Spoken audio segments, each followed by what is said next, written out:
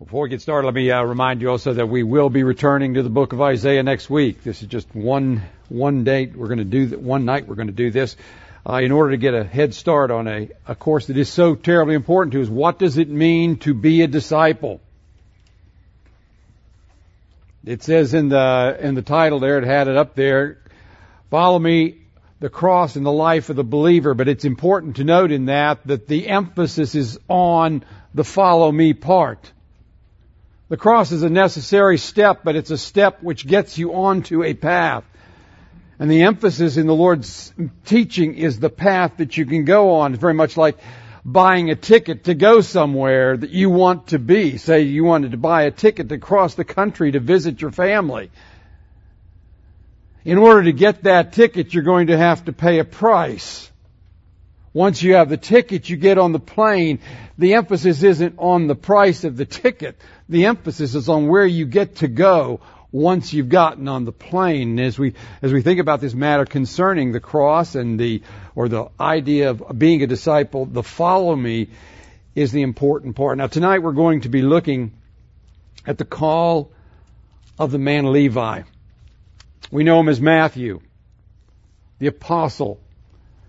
I believe this is for me personally, I find this to be one of the most moving stories in the entirety of the New Testament.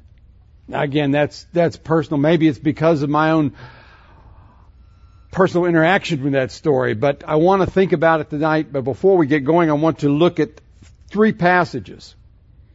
Because in the Gospels, in the book of Mark, or Matthew and Mark and Luke, the story is always told with these other two stories attached to it. Three stories that come together.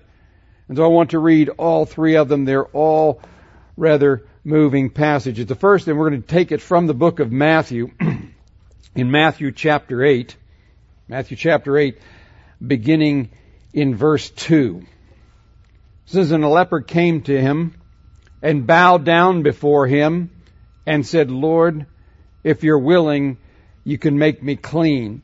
From the book of Luke, we find out that this man was full of leprosy, and because leprosy is a rather slow developing disease, it means he had it for a while.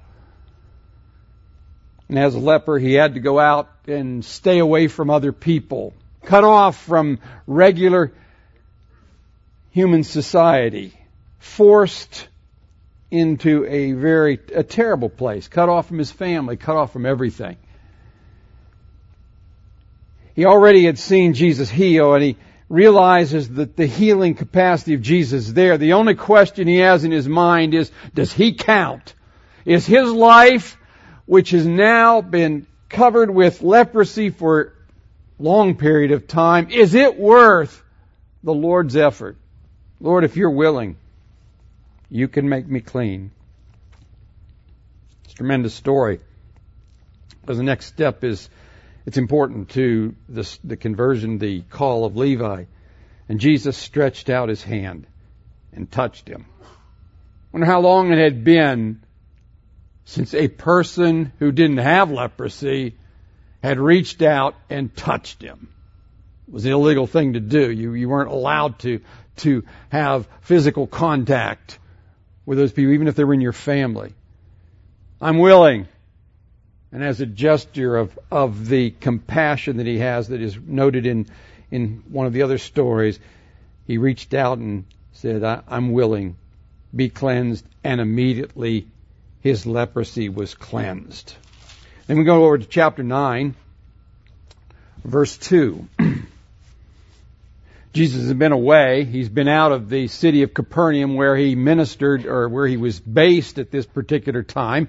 He has just returned, and it seems that he is at his house at this particular moment. He's living there, so he had to have a home to stay in. And it says, and they brought to him a paralytic lying on a bed. Now, you remember this story from the accounts in Luke and Mark. And they brought him, and they couldn't get there, so they had to let him. This is the man they let down through the roof. They broke in and let him down. But here it just says that they brought him the paralytic lying on a bed. And seeing their faith, that is the faith of the men who brought him, and the man himself, all of their faith, Jesus said to the paralytic, take courage, my son, your sins are forgiven. And some of the scribes said to themselves, "This fellow blasphemes." And Jesus, knowing their thoughts, said, "Why are you thinking evil in your hearts? Which is easier to say, 'Your sins are forgiven,' or to say, 'Get up and walk'? Which is easier to do? To run around telling people their sins are forgiven, or to tell somebody who has been laying on a bed, has no capacity to move, 'Get up and walk'?" He says, so that you can understand, so that you'll know. This is what he goes on to say. Let's read it here. "But that you may know that the Son of Man has authority on earth to forgive sins." Then he said to the paralytic, "Get up, pick up your bed, and go home." And he got up, and he went home. Now, apparently his home was very close, and that will be important to us in just a moment. In the book of Luke, the next story is connected directly with this. The thought is there that after the people glorified God and dispersed from this home, the Lord immediately goes, and we find the story that's in chapter 9, verse 9. "And as Jesus went on from there, he saw a man called Matthew sitting in the tax collector's booth. And he said to him, 'Follow me.' And he got up and followed him." Well, let's commit our time to the Lord in prayer as we look at this passage together. Father, we come before you and we give you thanks for your word. We come to give you thanks for the great heart of compassion you have, your capacity to meet men in their needs. And so we're coming and we're thankful for that tonight. And we're asking for that ministry of the Spirit of God to our own hearts, enabling us to see the Lord high and lifted up, and seeing Him to follow Him. So we're coming and trust you for that, and we look to you in Jesus' name. Amen. It was in my time as a student here. We had a course on doctrine, and in that doctrine course, the doctrine of the Word of God. And one of the lines, one of the points that were made to us is the Word of God has to be looked at as both a divine and a human book. That every word that's in the Word of God is there because the Spirit of God wants to tell us something, and so He arranged that it would be there.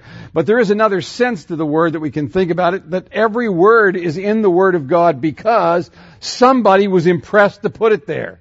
So that the Spirit of God works on men to impress them to put this down. The entire story of the Lord's ministry, it's 3.5 years of ministry, is condensed in the Gospels, or not all of them, but in each one of the Gospels is condensed to a length which is less than 3 hours in reading time. You can read through it out loud in 3 hours. Which means that a 3.5 year ministry is reduced, say even if it was as much as 4 hours, is reduced greatly. How was it? What was important to those disciples? How did they decide what messages to put in, what to leave out? And when something comes up in each of the Gospels, that's an important story. The story of the conversion of Levi, or this call of Levi, is recorded in all 3 of the synoptic Gospels. And that's interesting because this is all we know about Levi. He's listed as Matthew. In the Gospels, after this story is finished, after he has the party that follows, there is no other mention of him ever saying anything. There's not one word that he ever said, or ever doing anything. Now, it doesn't make him unimportant, but it's interesting. We could understand why the call of Peter and Andrew and James and John, why they would be in there. They're the core. These are the big men among the disciples. But why Matthew's story? What made his story so memorable to them that it was recorded there? Well, we don't know the answer to that exactly. I mean, we're guessing what's in people's minds, and we can't do that in a sense. But there's really only 2 reasons why that story would have such a big impact on them. One has to do with the shocking nature of Levi being called. The second is the fact that Levi acts so decisively when he is called. Let's think about the first one for a moment. Levi is a tax collector. Now he's called here Matthew, but he's called in the other two Gospels, he's called Levi. That was his name. He's Levi, the son of Alphaeus. He is a tax collector. Now, in order to get the impact of the story, we have to understand that a tax collector is a despised character. You probably have heard that before. He's not one of the highest ranking tax collectors. He hasn't reached that place where you're the one who has the farm that runs the whole thing, gets filthy wealth. He's not like Zacchaeus, who was at the very top. But he is on his way up, and tax collectors were despised for a number of reasons. One, because they worked for the Romans and were seen as traitors to the nation. The second reason is they had as the Romans, the way they worked it is if you had the right to collect the taxes, as long as you paid the Romans, they looked the other way concerning what else you collected. They tended to be rather dishonest men in order to pad their own pockets, and so they were viewed with that kind of contempt. There is also the fact that because they were constantly in contact with the Romans and other traders that were going up and down the road, those men were always ceremonially unclean, had to be left out of things. They were despised so much that they were put on the same level with the prostitutes. There were the publicans and the prostitutes. When it says publicans and sinners, most of those sinners were people that were sinning in an immoral fashion, and they were in that particular category of individuals. These were despised people. Now, to get the impact, the shocking nature of this story, we have to do a little bit of, we have to use our imaginations for just a few moments. We have to move to the city of Capernaum. Because sometimes when we read these Bible stories, we just don't think about what's actually happening. The city of Capernaum only covered 14 acres. It's not a city anyway. That was a misnomer there. It is a village. It's just a small place. Now, just to get that in perspective, the Institute property from North Parker Road, this direction, to the back side, and from side to side this way, is 22 acres. So that the entire city of Capernaum would fit between if this was the Sea of Galilee right here. This isn't the Sea of Galilee, but if it was the Sea of Galilee, the entire community would fit between here and North Parker Road, and it was stretched out this direction. It's not a very large place. At the time the Lord was living there, estimates are that between 2,000 and 3,000 people lived in that town. Probably on the lower number. All right, again, different people have different opinions. But probably the lower number.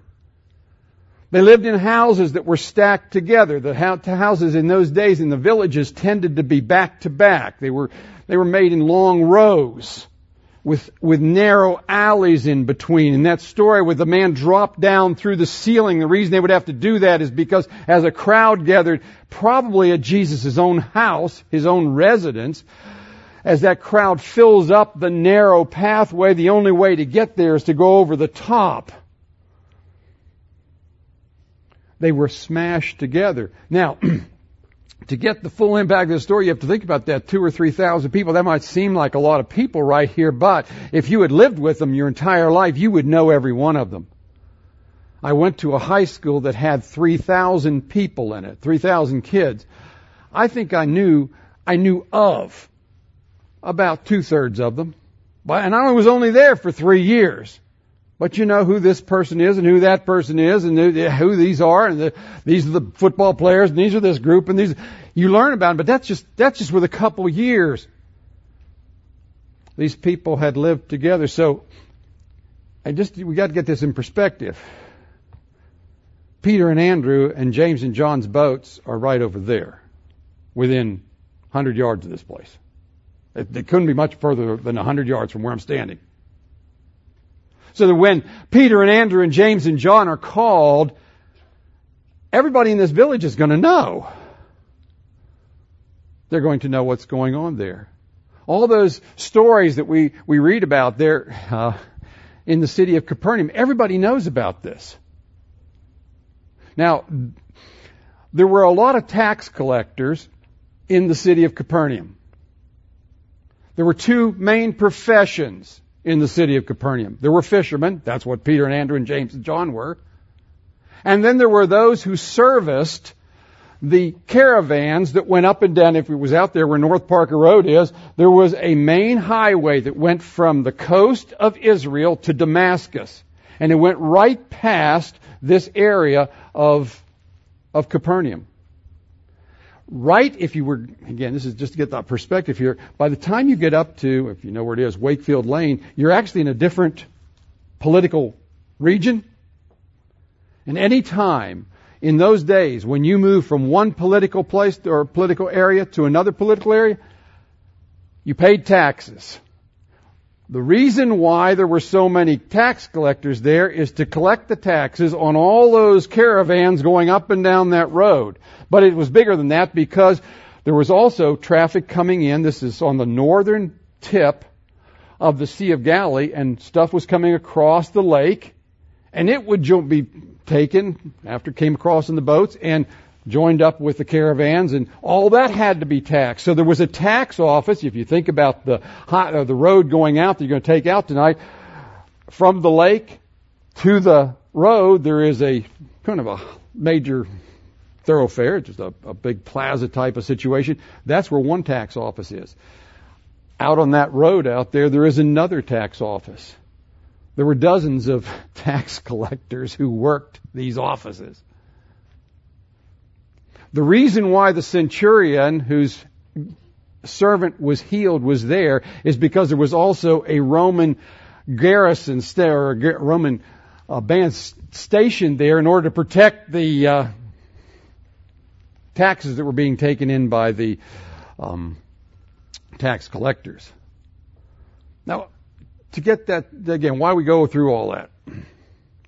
Peter's mother-in-law lives right over here. The boat's right over there. What took place in that man being dropped through the ceiling would have taken place right here on this campus. All right? When the mother-in-law was healed, that takes place right here. Now, if we had lived here, I don't know if you'd ever lived in a small town. I did live in a small town in Pennsylvania. What happens in one place is news everywhere. What else do you talk about? Now, that was pre-internet days when you didn't do it that direction. But what do you talk about? You talk about what happened to so-and-so's dog or what took place over there and how so-and-so ran into so-and-so over there. Do you think all those stories haven't gotten out? They haven't been related. Now, the problem with this story is this man Levi. Most scholars believe that Levi was the last of the apostles to be called. He was a tax collector. Now, we don't know any more than what the story tells here. We have to fill in the rest of the details by guessing, and you have to be, and I will keep saying, this is a guess, this is a guess. But imagine what that would be like. Imagine the person that you most dislike, or let's just say not dislike, despise. Despise because of something in their character or something in their conduct which bothers you. A crooked judge. A crooked businessman. A drug dealer. Whatever it is that makes you infuriated. Whatever it is, again, this is an age when people don't get infuriated. I realize that. But nevertheless, think through it. Who is it that you don't think is worthy of going on? Who is it that you would want sitting beside you in church? If you want to put it that way. Imagine a day when Jesus walks down right through the middle of this village where Peter and Andrew live, where Zebedee also lives, where the mother-in-law lives. Good Jewish people. People have been to the synagogue. People have done the right thing.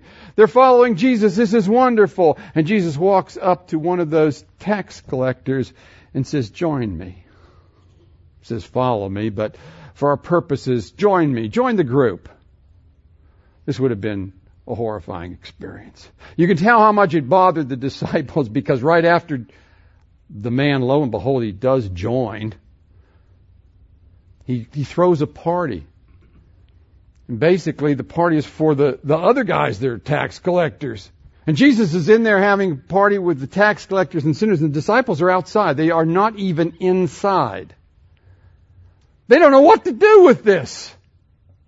This is their hometown. This is not a tax collector from Nazareth.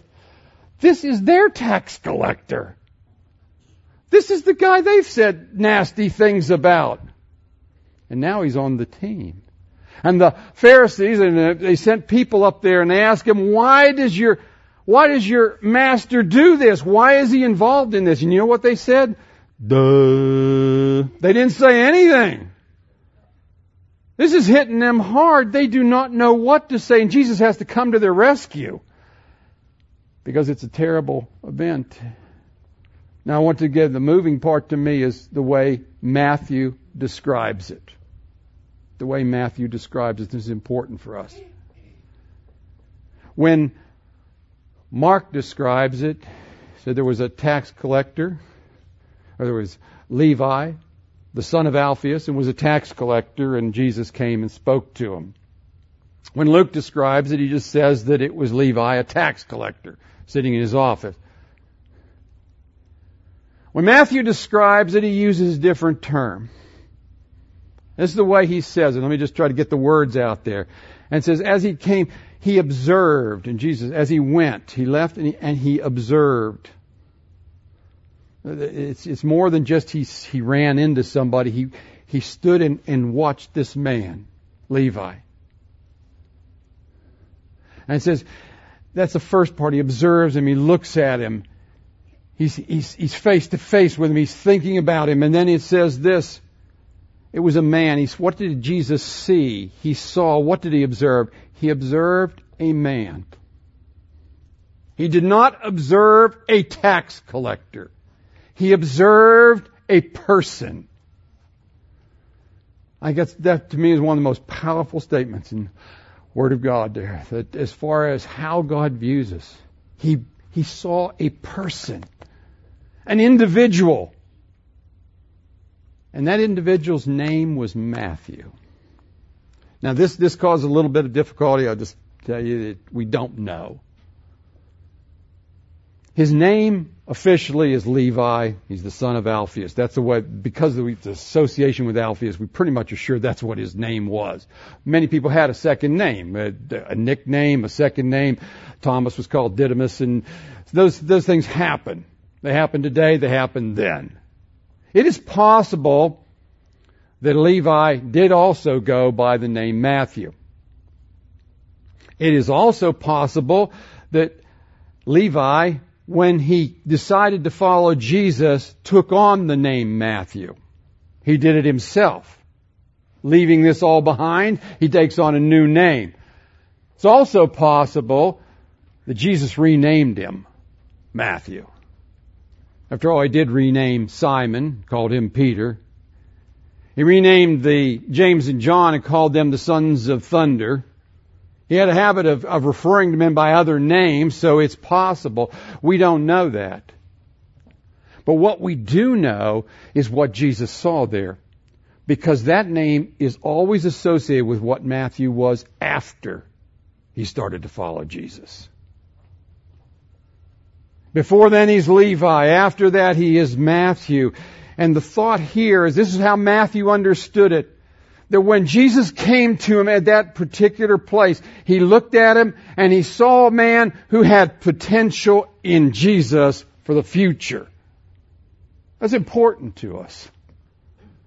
We have a tendency to think of who are we? We are our resume. We have done this, we've had this education, we have accomplished these many things. I am a Bible teacher. I'm a this, I'm a family, I've got this is my wife, this is my family, this is my residence, this is the size of my house, this is the car I drive. And in this case, Jesus just strips all that away. That for us tonight, what's really important is a person. Not the things you've accomplished, not the name you have, not the family you're from. Matthew doesn't even include his father in this. I don't know whether that's because he is ashamed of the past that he has developed here or what it is, but he's stripped it all away. Your family ties, your job, everything is pulled away. And it says, and Jesus saw that man. And that man was Matthew. And he called him. And he became part of the team. I wonder what you have in your life. This is important. We've got to go quickly on to the next section. But how do you view yourself? It's a wonderful day when we get to the place where we realize that we're just a person before God. A person that He can take. As I've said many, many times, it's one of the great privileges of standing here and telling you the gospel. What you have done to this point is really not important. It's the person that God can take a man and make him that really counts. He saw a man named Matthew. Remember that Matthew means a gift from God. That's one of the reasons I believe personally, but again, I have no proof of this, that Jesus gave him that name. I think because of the fact that we would have to face this, it's going to take the disciples a while to accept the fact that Matthew is on the team, that Levi, a tax collector, is from our hometown, is on the team. And Jesus makes an effort. That's what I believe. That He made an effort to help him in. Said, I'm going to rename him, and he's going to be named, as far as I'm concerned, a gift from God. But there's a second side of the story. Again, another reason why it could be that it's recorded, and that's because of the decisive nature of what Matthew does when he's called there. The decisive nature of what takes place. Now, again, remember the stories as they develop here. First of all, there's the story of the cleansing of the leper. What would that meant to a man like Matthew? Matthew's also a man who's despised. Now, people wouldn't have been required to stay apart from, but they did. The reason that they fellowshipped with the prostitutes wasn't just an immorality thing. It was just that's who was left over to fellowship with. And here's a story about a man who was a leper who Jesus healed. He had compassion on him. Then just prior to this, and it has to be somehow an impact on Matthew at this particular time, is the story of a man who was put down and he's been brought by his friends. He's on a pallet. He cannot move. He's paralyzed, and he's laying there in front of Jesus, and everybody is expecting Jesus to say what He can say, just like He said to the leper, be cleansed, to say to that man, get up and walk. But He doesn't say that. He doesn't say that. He looks right past the need of that man laying on that pallet and sees right to the heart of his actual need. What's really going on inside that needs to be touched? And what's that? A sense of guilt. And He speaks to that man and said, son, take courage. Your sins are forgiven. Now, I don't know what they were. I don't know what He's talking about. But those sins were forgiven. And then the man is raised. Now, again, just to get our picture straight, he went home that day. He lives in Capernaum. That's the implication of the story. Everybody in Capernaum would have known who that was. Everybody in Capernaum would have known who brought him, including Matthew. There's a very good possibility that in that crowded street, Matthew himself was there. We don't know that. But somehow this story has been linked to what takes place next in Matthew's experience. Now the next part of the story as we go into there is a little bit kind of scared. At least to me, when I was little, I didn't like that story very much. Guy walks up to you on the street, says, "Follow me." That's why I heard this, you know. And I was afraid that God was going to, He's going to come and I was going to have to know to follow him. Mom said not to do that. All right? And I could miss everything by just not going. And so you get this sort of impression that the story is about a man who when Jesus said, "Follow me," sort of blanked out and does one of those Pied Piper stares, and away he goes, dreaming and floating off with Jesus. But it's not like that at all. And again, if we go back to the story, remember that Jesus he's in this city. He's been in that city for months. He has been teaching there. He has been healing there. He has been working there. And Matthew, it seems, has been observing there. Now again, we don't know for certain exactly what's going on, but he would have heard about the miracles. This is his hometown. And again, I want to say, if tonight, in this auditorium, we had people went through the miracles that were being done by Jesus in his hometown, in the town of Capernaum, we should put it there, not his hometown, but in the town of Capernaum, I can guarantee you the news would get out even in this present day. News would travel and people would know. So it's not as if Levi doesn't know who Jesus is. Jesus also taught in Capernaum. He is taught on the streets. I can imagine, I don't know, again, we don't know the story, but we can imagine Levi sitting there at his tax collector's booth and listening to Jesus. Because if he preaches down by the lake, which he did on some of these occasions, that's right here and Levi's right there. And he would have had a chance to hear those. He would have had a chance to listen to people on the street talk about this man and what's going on. I'll say also that, again, there's real problems with the exact timing of events and your opinions of how they all went. But as I read through the book of Matthew and listen to what he presents on the story, on the Sermon on the Mount, to me that sounds like a sermon that a person heard when God was dealing with their heart. Now, I don't know if that's happened to you, but we hear a lot of sermons. I've heard a lot of sermons in my life. All right? But there are some I remember even almost 50 years after the fact. Because they were the sermons when God was gripping my heart. And there was an attentiveness that night that was more than just that I was listening. It was the Spirit of God gripping me and making it stick. There is a sense as you read through, if you read through the book or read through the Sermon on the Mount, that the man, how could you catch all that? How could you remember all that? Just even if you were there listening.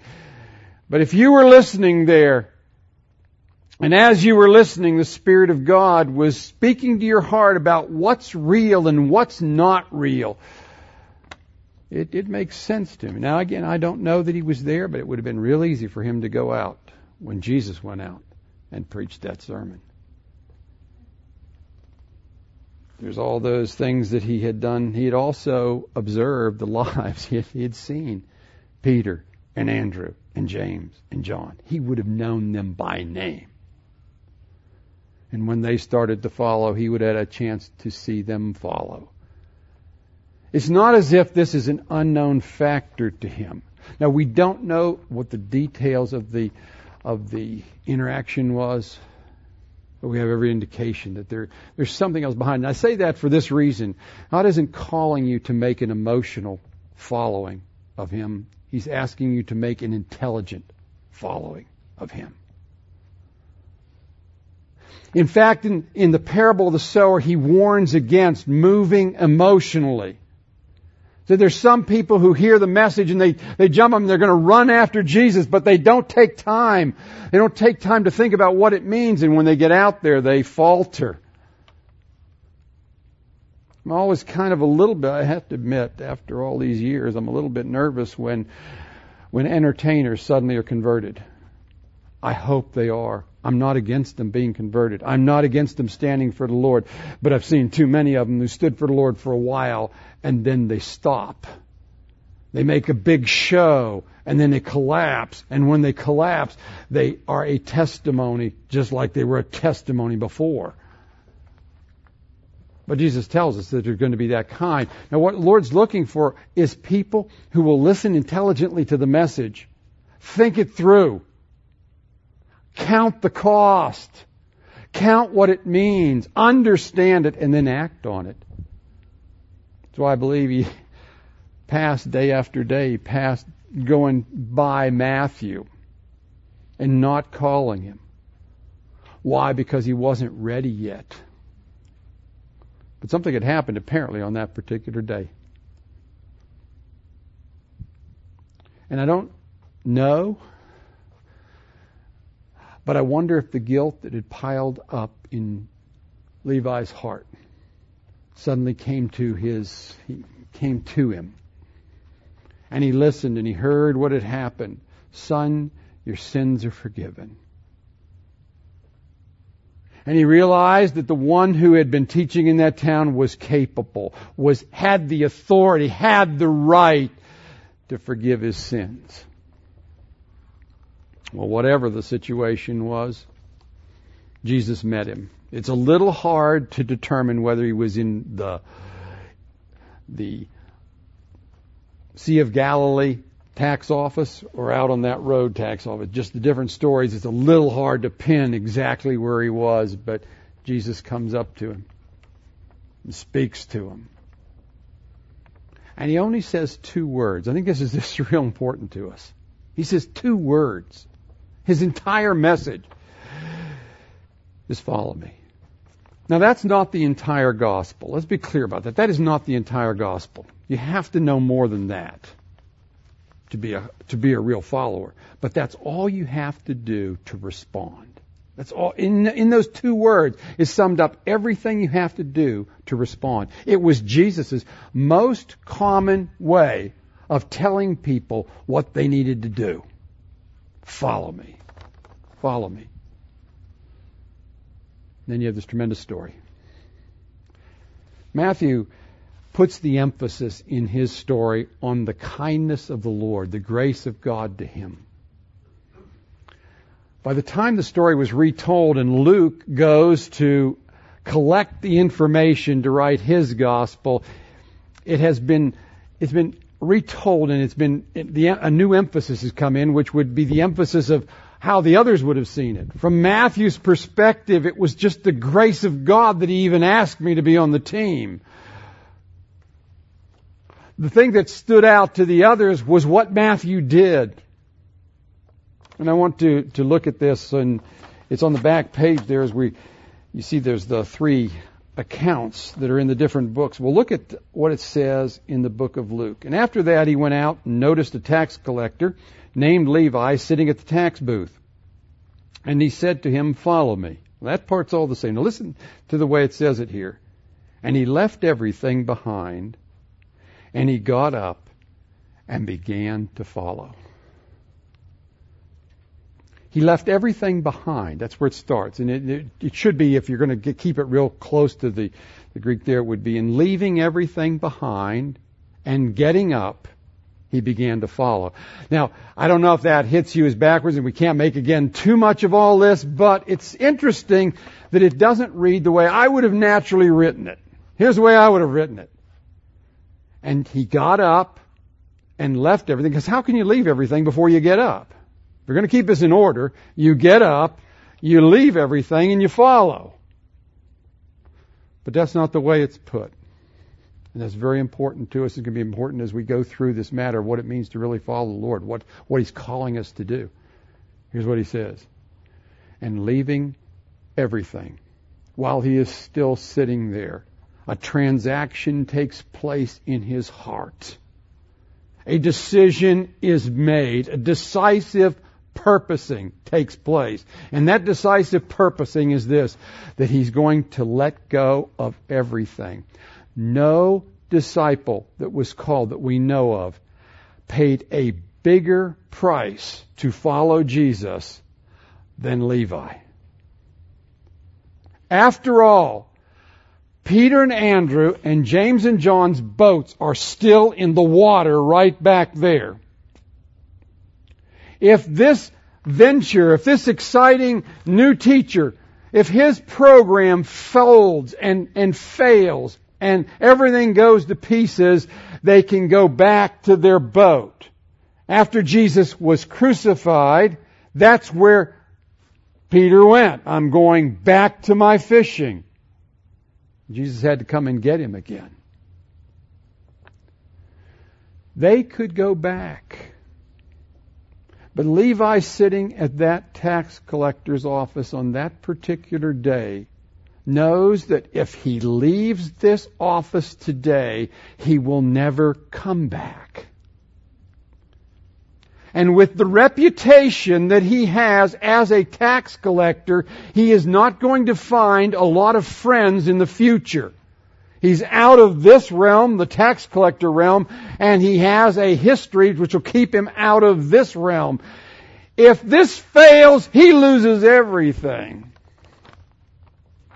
And on that day, it says this: Levi looked at the whole thing and left it all. He left it. If you would, he released it. He put it aside. His wealth, his potential, everything he had worked for, everything that he had hoped for, and he pushed it away. And then, having done that in his heart, he took the next step, was what? The easy part. Get up and leave. Get up and leave. Well, that's also important for us. What does it really mean to follow? Well, it means to take decisive action. Not everybody is going to be required to do that. Not everybody is going to give up everything in an external way. But everybody is required to take the same decisive action in their heart. And that's what we're going to be seeing as we go through these details. On that day, Levi left it. And it seems that the decisiveness of it and the immensity of what he was giving up impressed the other disciples, so that later on, when they are telling the story of the gospel to Luke, they say, you need to put this part in. You need to tell them what Levi did. Levi forever was Matthew calls himself Matthew the publican. Nobody else ever mentions that. Nobody else puts it in there. He was a man who had been there and now is in a different situation. He walked away with the Lord. Now, the question comes, what does it really mean then to follow Jesus? What's the word mean? What's Jesus saying? Now, that's what we're going to be talking about with the students for the rest of for the next couple of days. All the details that go with it. It is Jesus' most common way of calling a person to be his disciple. What does he mean by it? Kenneth Weiss speaks about this, and he describes the word, and he says this: it's not a word which means to get behind someone and follow them like follow the leader. All right? Like, play follow the leader, and the person walks, and if you put your arm up, everybody's got to put their arm up, and, walk like little ducks in a row. This is not, that word doesn't imply that kind of a thought. What he says is this, that it means it's an invitation. To follow me is an invitation to accompany someone as they walk along. Remember, in that particular day, most everybody got from one place to another by walking. Very few wealthy people could ride a horse, but you had to be really wealthy to ride. If you were going to get from one place to another, you walked. And follow me is an invitation to walk alongside. To walk with me. To take the same road that another person takes. And the thought is that you're invited to take that road so that you can fellowship with the person along the way. Now, where the decisive feature comes in, when God speaks to us, is this: we were already on a way, and He has a different way. And when that comes to reality, that He's on this path and I'm on that path, if I am going to join Him on His path to fellowship with Him, I am going to have to leave another path. If I'm going to get in your car and you're going to be the driver, then I have to go where you're going to go. Where I would wanted to go before doesn't matter if you're already on a particular path. Jesus doesn't alter His path. We've been seeing that in Isaiah. That God had a plan from the beginning and He's going to the end. God's plan is moving down the line. It's not going to be changed by who we are. But God calls us to join Him on that path. So again, I want to say that I want to start off with this as we go through this with students, because we will talk about what it means to take up a cross, but that's not the issue. That's not the key issue here. It's not the thing to focus on. It's a necessary step. But it's not an invitation to take up a cross. It's an invitation to join the Lord Jesus Christ in life and walk alongside of Him and fellowship with Him for the rest of your life. That's quite an invitation. Levi heard it, pushed back, and it says he began the process of following. He began the process. It was not, again, sometimes I think of this because the cross can seem so bleak and so, the cross we have to bear. The thing that Levi did, apparently within a short period of time, is he declared a party. So for anyone who thinks that maybe Levi was just really, oh dear, I have to follow the Lord, I have to join Him, I have to take up my cross, oh poor me. What he did was he got all of his friends together. They were tax collectors too, and the rest that go with the tax collectors. And he got them all together and said, I want you to meet my friend. I want you to have an opportunity to know Him just like I know Him. We don't know how many or if anybody followed from that. But he is not upset about his calling. He's made a decisive step. Taken a decisive step. He's in a new category. What does it mean to follow? It's an invitation by the Lord to join Him on His path. That's what Christianity is all about. It's about people who have been transformed. They have been taken off their path. They've stopped seeking their own kingdom. It's another way of putting it. What they seek first, the kingdom of God. They seek to know Him above everything else. They seek to walk with Him. They want to be like Him. They want to represent Him. They want to experience fellowship with Him. So again, we ask tonight, it's important. What does it mean to be a disciple? In a sense, it means to be a friend of Jesus on the road, fellowshipping with Him as He goes down that path.